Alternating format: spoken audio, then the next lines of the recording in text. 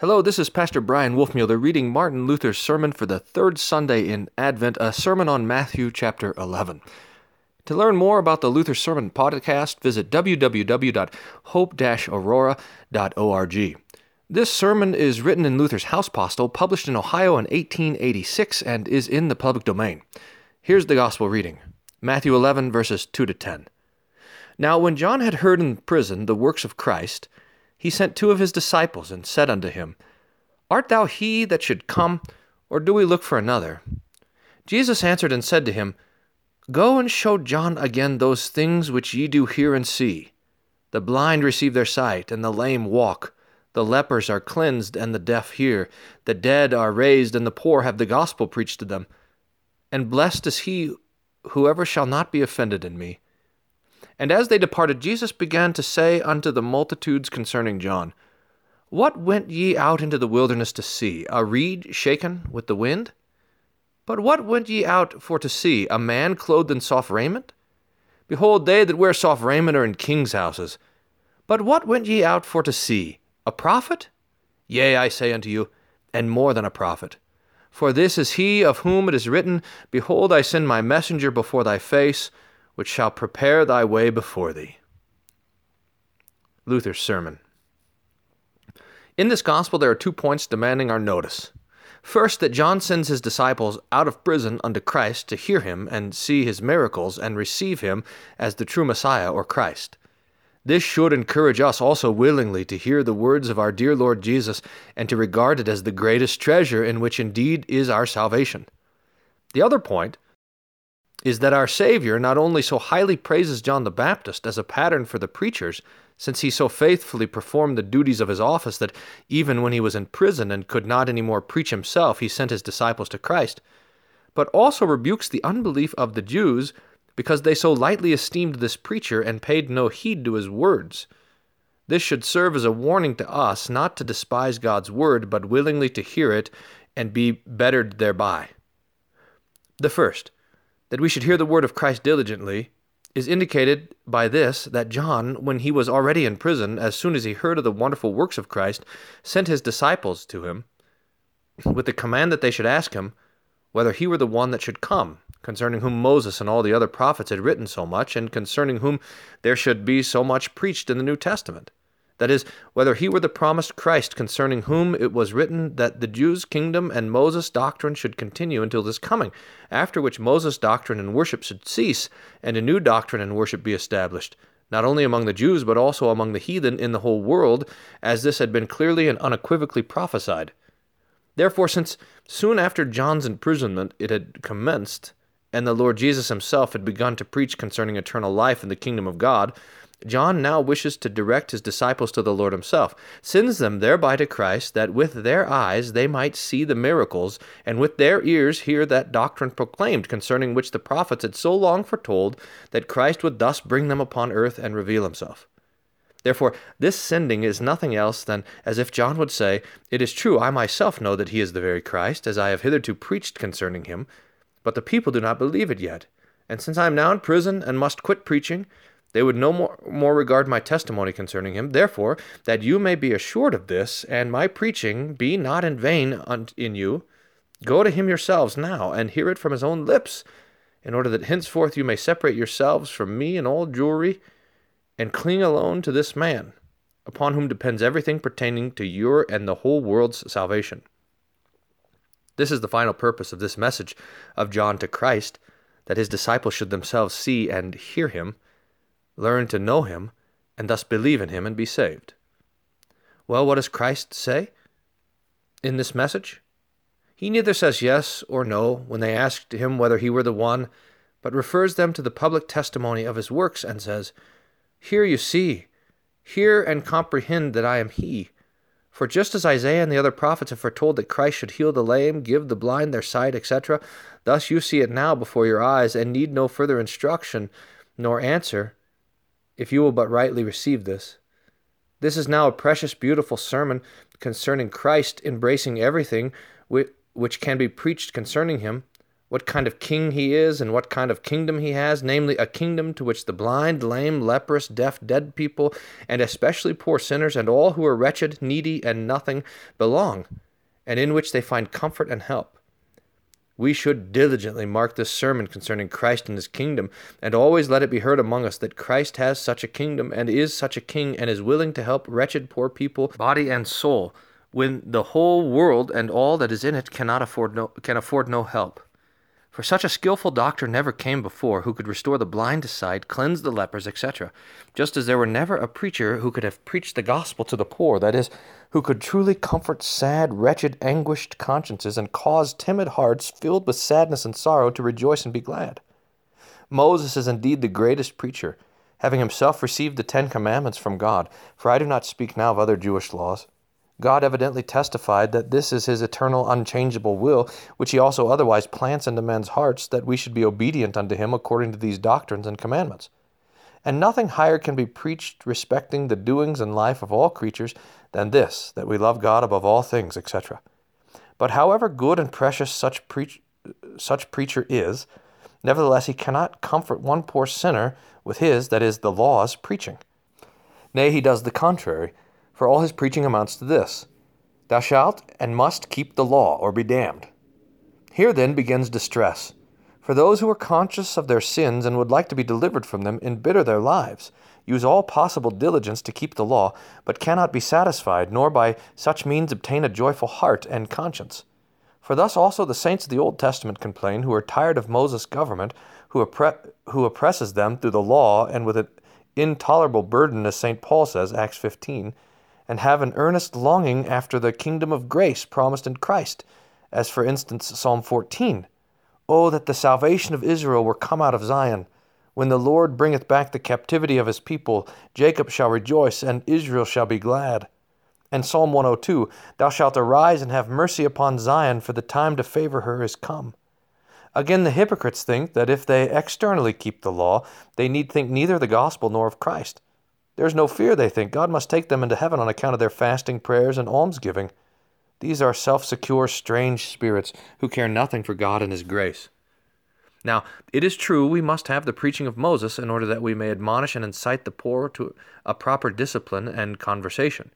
Just as in civil government we must have jailers and hangsmen to keep the people in fear and subjection, and to punish rude, lawless fellows who will not submit to such external discipline, but live in adultery, steal, are covetous, etc., etc.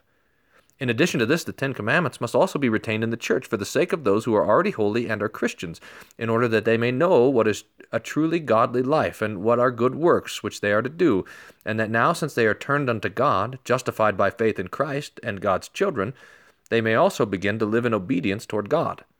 But when that hour comes, when we are to stand in the anguish of death and the struggle of conscience against the terrors of divine wrath and hell, and are to have comfort and gain the victory, tell me, what will the law of Moses help you then, even though you have diligently kept it and led a holy life according to it? Is it not true that you must confess and say, My dear Heavenly Father, although I have been no adulterer, thief, nor murderer, yet I am unclean, and full of sins before thee.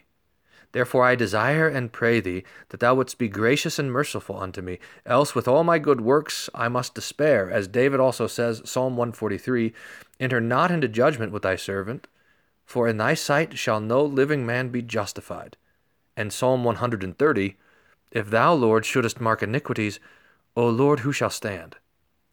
Bearing upon this, we read a story in the lives of the fathers. An old hermit stood nearly 3 whole days in one place, and continually lifted his eyes towards heaven, sighed and complained. But when his disciples asked him what ailed him, he answered, Oh, I am really afraid of death. Then his disciples related what a strict life he had always led, how diligently he had observed the divine commandments, thinking that they would thus comfort him. But he says, I tell you, I am in great fear. I have, as you say, diligently observed God's law, yet I cannot drive away this fear, for I know that God's judgments are very different from man's judgments. Behold, this man was brought to perceive that when our last hour comes, and we must appear before God in his judgment, and begin to see that God's judgment is searching, earnest, and severe, then our holiness and good works will not stand, nor can we be justified through them. Therefore, although we should preach the law and constantly practice good works and live according to God's law always, yet when we are to die, we must say like this old father, O God, who will now help? This is also one of those distressed ones of whom it is here written, but he does not know what he shall hold fast. For he does not know what the Lord here says. The poor have the gospel preached to them.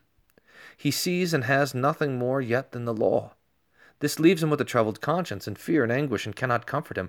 But the gospel is a message concerning Christ, which says to the sinner, My son, be of good cheer and joyful. Be not afraid.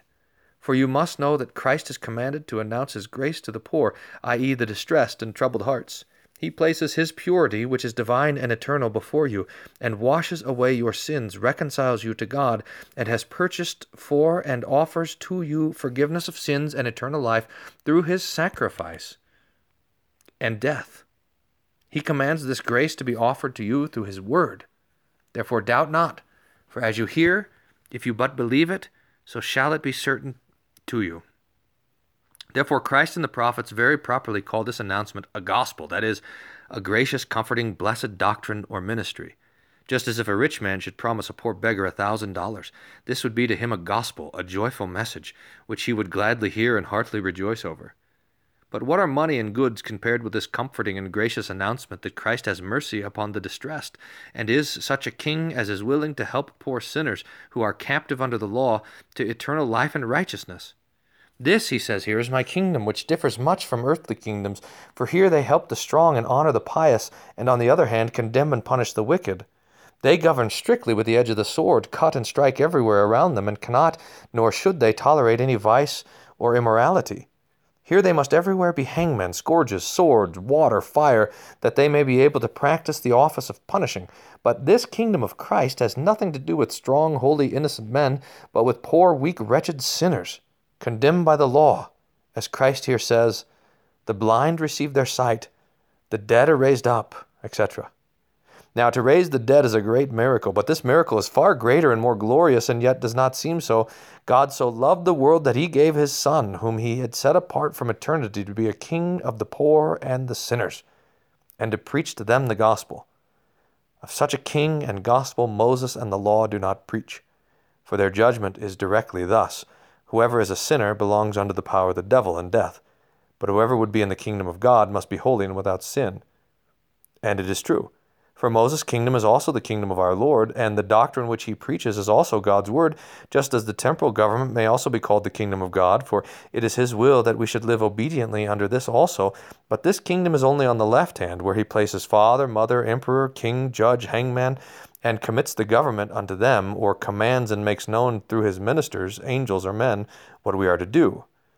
But his right kingdom, in which he himself rules and works, is where the gospel is preached to the poor, in which thou learnest, when thine own piety cannot stand before him, nor help thee, to say, Lord, I have done what I could, I have been obedient to and faithfully served my parents and superiors, I have faithfully instructed my house, children, and servants, and governed them as well as I could, have not done my neighbor any evil, have not stolen, not committed adultery, etc. But all this does not help me before thy judgment, nor does it bring me to thy kingdom. For I am not thereby without sin before thee, and this is my obedience was very imperfect, and besides, there is still much impurity in me. Yet, dear Lord, I will not despair on that account. For I once heard from thy gospel that thy Son, my dear Lord Jesus Christ, did 6 kinds of miracles. Among this it is mentioned also that the poor have the gospel preached to them, that is, that he was ordained of thee, Heavenly Father, to comfort distressed, terrified hearts. Of this message I will also avail myself, for it belongs to me, since I am so poor and wretched, and cannot find any help in me nor in the whole world besides. Thus the prophet Isaiah prophesies concerning Christ in the 50th chapter, where he, the Lord Jesus himself, says, The Lord God hath given me to the tongue of the learned. That is, God hath put his word upon my tongue, and hath commanded me to preach it, so that I know how to speak to the weary, that is, rightly to comfort timid consciences. The evangelist here explains this and says, as is also said in Isaiah 60, Christ preaches the gospel to the poor. For therefore, and to this end, he is made a king, namely, that he should evangelize, that is, comfort and strengthen poor, timid, afflicted hearts. Wherefore his kingdom is also called, and is, a kingdom of comfort and help, in which they are no more to terrify the timid, nor let them remain in anguish, but to deliver them through true divine comfort and make them joyful again. This is not and cannot be done by the preaching of the law, but only through this preaching of the Lord Jesus Christ. This is the joyful good news, that through him our sins are taken away, and that through his suffering and death we are redeemed from eternal death. This preaching belongs to the poor, says the Lord. To them I will go, for I cannot go to the great saints who do not want to be sinners, have no need of my gospel, nay, persecute it, call it heresy, and say that through it good works are forbidden, and Moses and the law are spoken against. Therefore he says further, Blessed is he, whoever shall not be offended in me. Yes, truly blessed.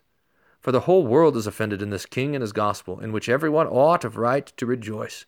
As we see in the gospel history that the Pharisees, scribes, high priests, Levites, and all who were high and great look upon and condemned Christ as a deceiver, and his doctrine as heresy. He never can preach rightly for them.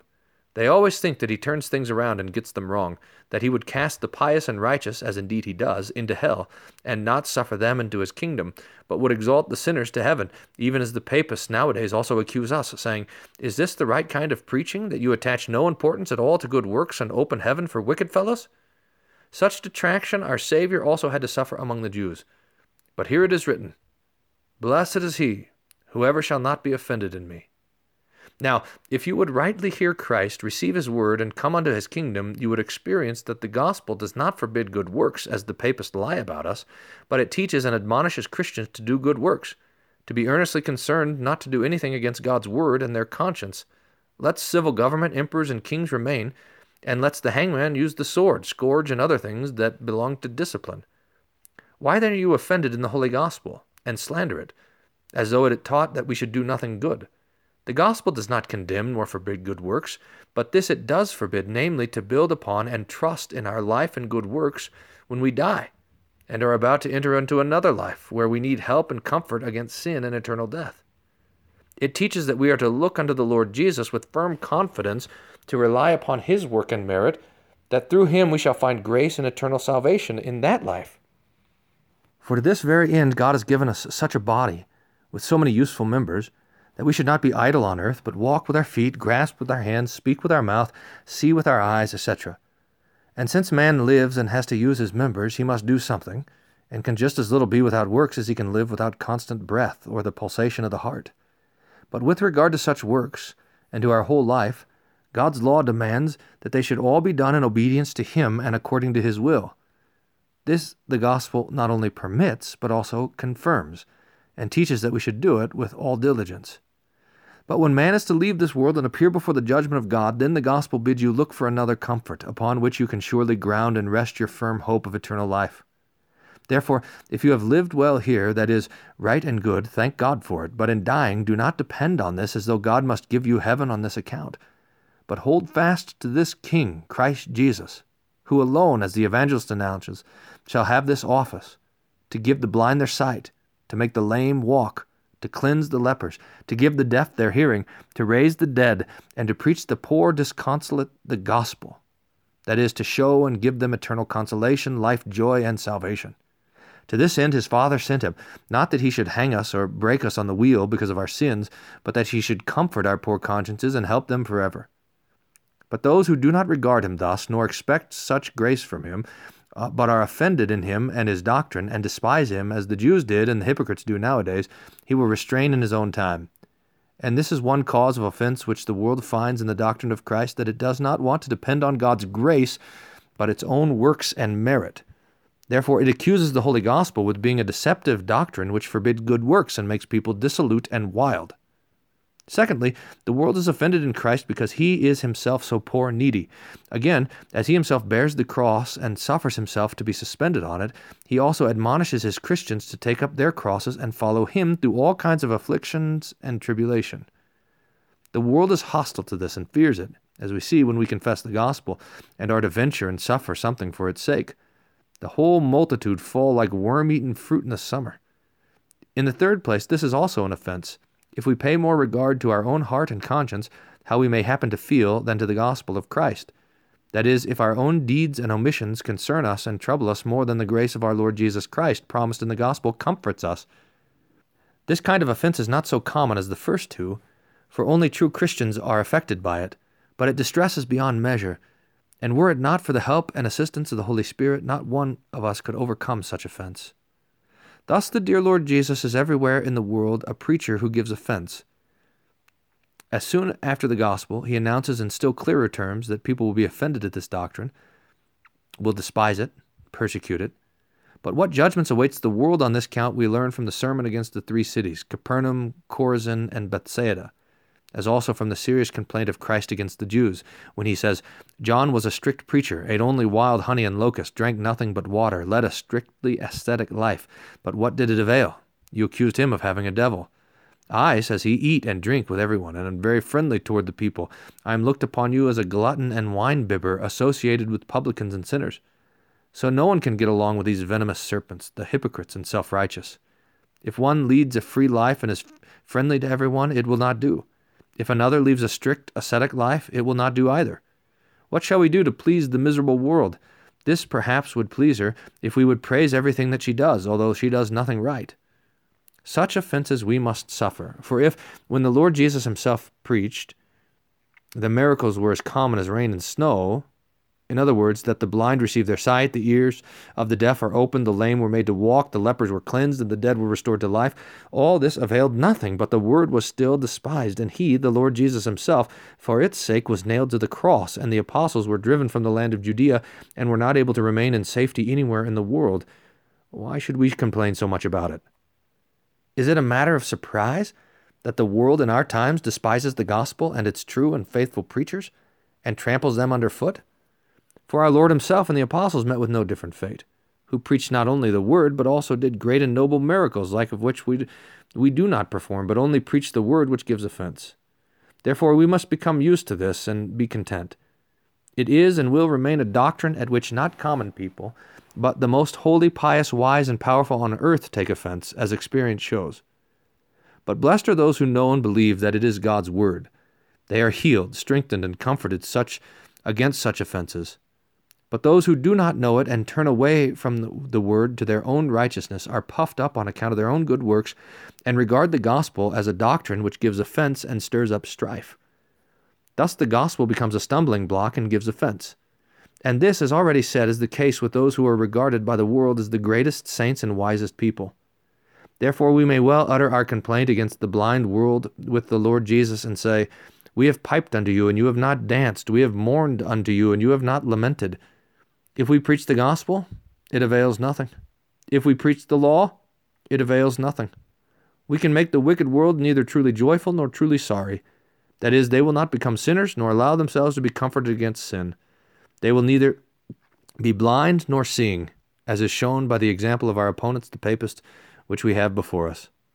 Now this is the other part which is here to be observed, that the gospel is a doctrine and preaching for the poor, that is, for sorrowful, distressed consciences who are sensible of their wretchedness and distress, and are affrighted and terrified at the wrath and judgments of God.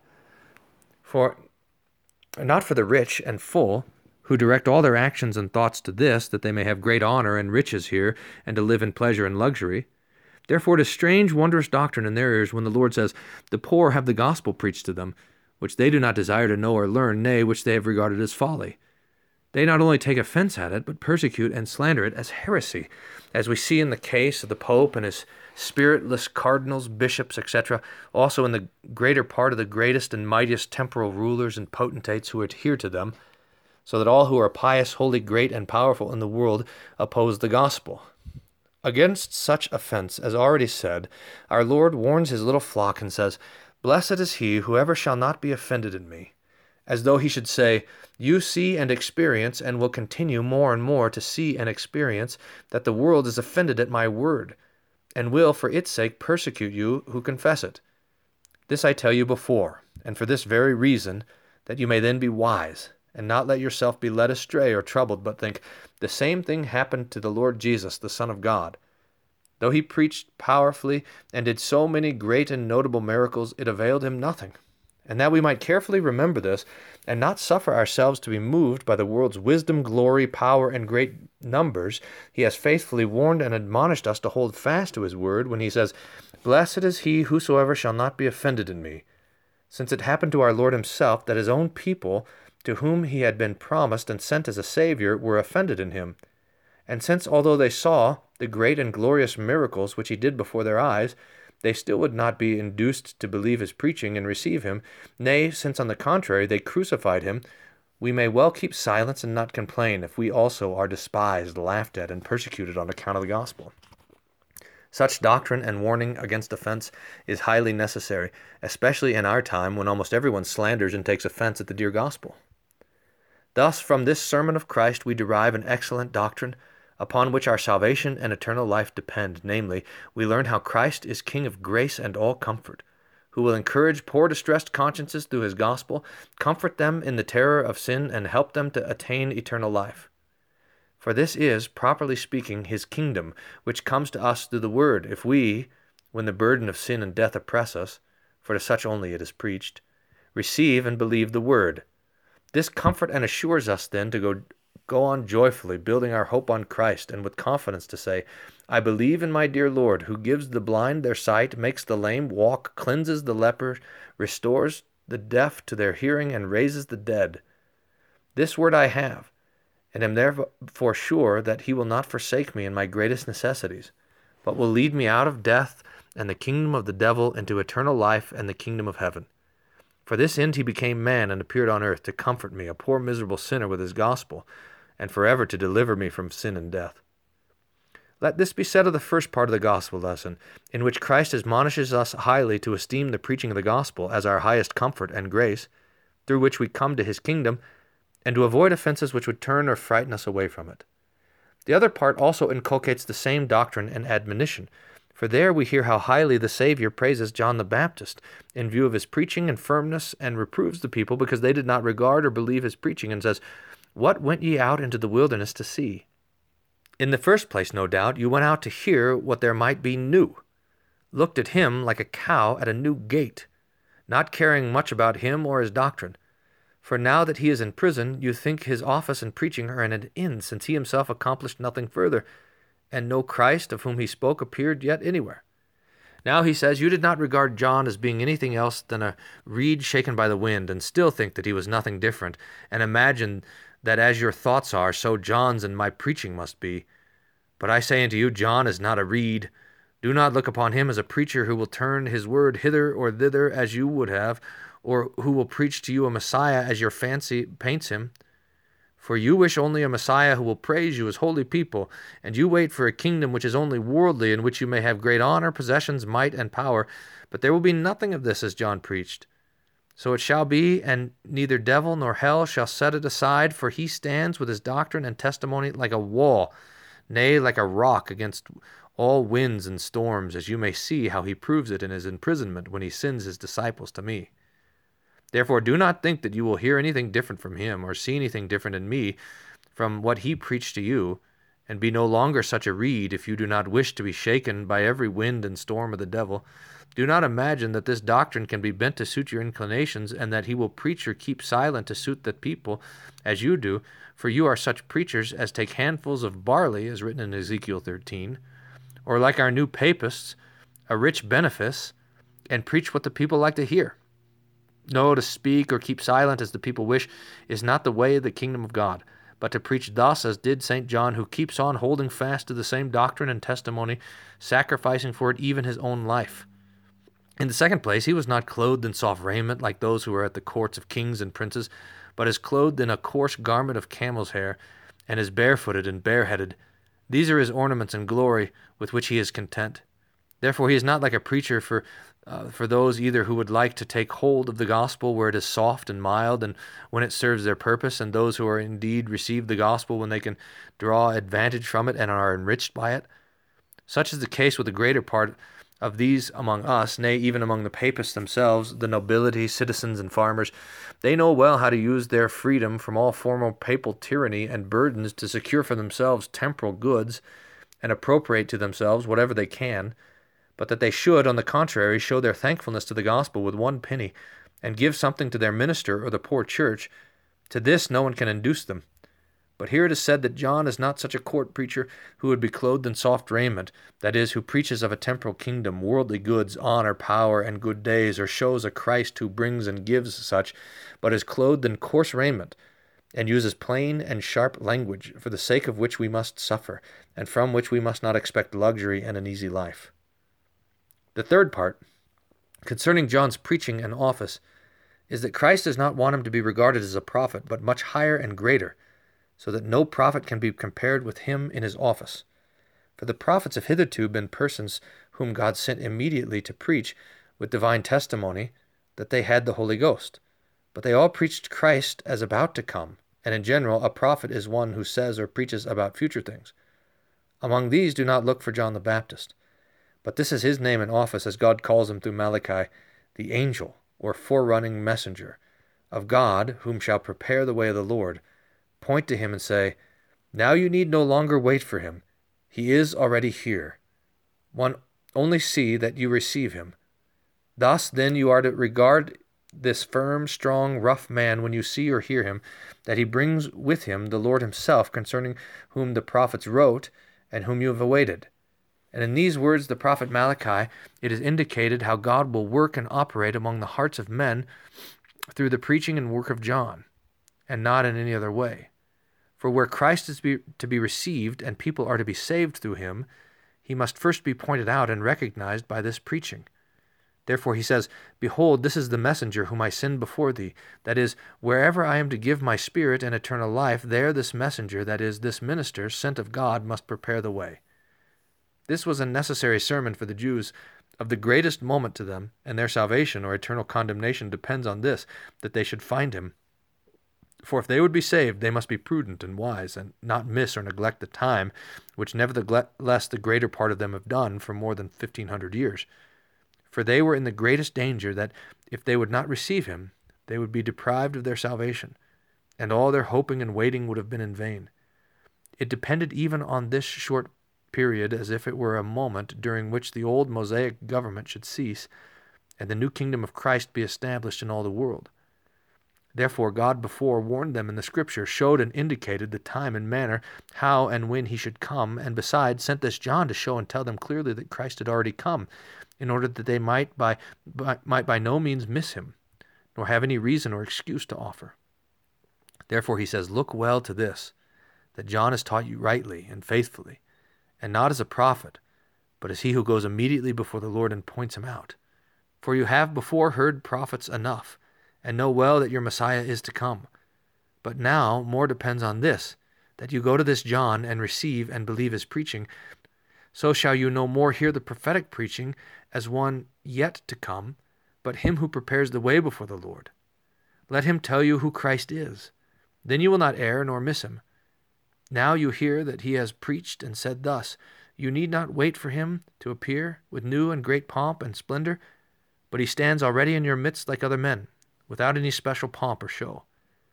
This alone is his forerunning and sign, that I with my voice and finger direct to him, just as at court, before they see the prince, a youth or valet-de-chamber and doorkeeper go immediately before him. And when they see these, all must go out of the way and give place, and know that the next one who follows is the prince himself. Thus also here, when they heard the testimony of John, they should have obeyed and said, now we have the dear man, blessed be he that cometh in the name of the Lord, and be welcome now, dear Lord and King. Here stands thy temple, here are the priesthood, the services, kingdom, all, they are all thine. Do with them as thou wilt. We will willingly serve and follow thee with souls, bodies, and goods. Thus the Jews were faithfully warned of God, so that they could well have recognized their Messiah, if they had wished it, and in him have had their Lord and Savior, so that to this day they would both temporally and eternally have comfort, joy, honor, and all good. But they are the great, excellent, holy people who despise this message and say of John that he has a devil. See Christ preaching and working miracles before their eyes, and in the midst of it all put him to death. Still, that this preaching might not be in vain, there were a few pious hearts among them, who with gratitude received the testimony of this forerunner and the Lord himself, and were filled with joyful surprise at the remarkable fulfillment of the writings of the prophets. These were the dear children of God, who were not offended in Christ and are blessed.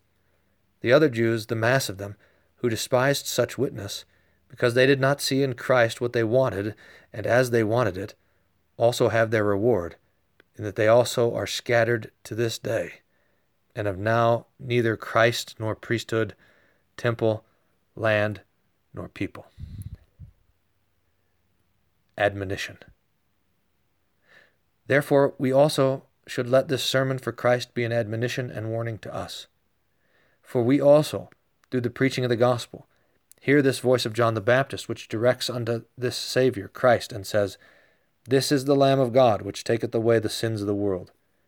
To him you should cling in faith and confession, and thank God that he has given you this knowledge, and this sermon and direction of John the Baptist shall endure to eternity. But now it depends upon this too, whether we are people who receive the testimony. For if, like the greater part of the Jews, and as, alas, is always the case in the world, we let it pass by, we will share the same fate with them and others.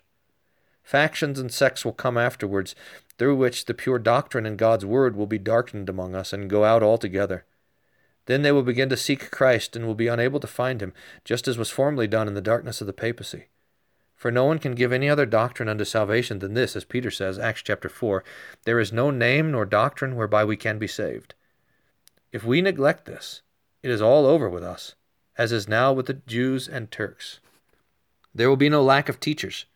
We will have enough of these, as the Jews and Turks also have, who will preach much and want to show the way to heaven, and everyone will show diligence in seeking, as the Jews now also seek their Messiah. But alas, it is a seeking always in vain, and never any finding. For he made all depend only on this his messenger, who pointed him out with his voice and finger, that we might know where to find him. Else it would end in nothing, and our seeking would ever be in vain. Therefore we must now say, as the prophet Isaiah writes in the 55th chapter, Seek ye the Lord while he may be found.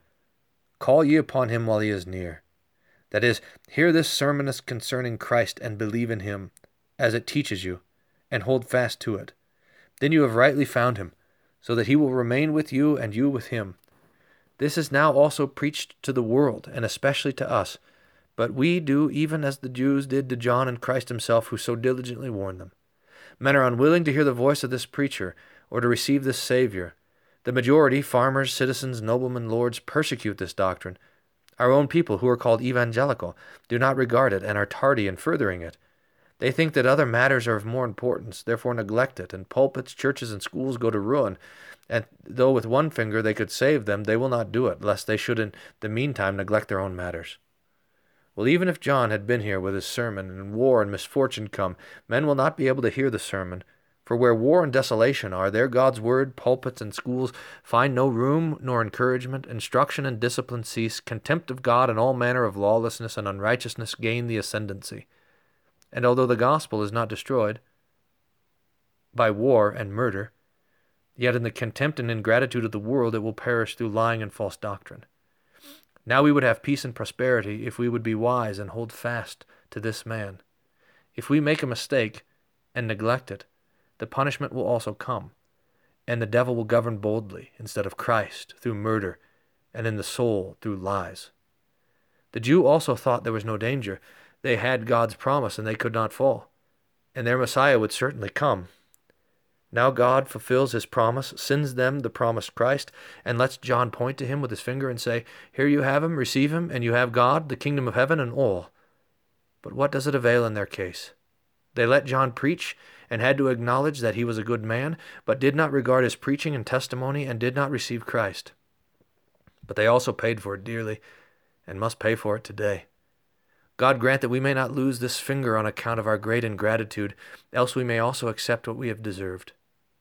In short, this is the necessary daily admonition which may be given in the churches, to give heed to John's finger, and receive God's word while we have it, that, as Isaiah says, to seek the Lord while he may be found. For I, says he, hear thee in an acceptable time, and help thee in the day of salvation. But the Apostle Paul says, Now is the accepted time. Now is the day of salvation, or of help. Now we can find him. Hereafter we will have to wait too long. If he is not here or does not come to us, no one can find him. If he is away, no calling or crying after him will avail anything, as I and many others in monasticism have tried, who have tortured ourselves with much labor and grievous work, and yet could not thereby find the way to heaven, and would have had to go to hell if we had died thus. Therefore let us heed this warning, for it is no jest.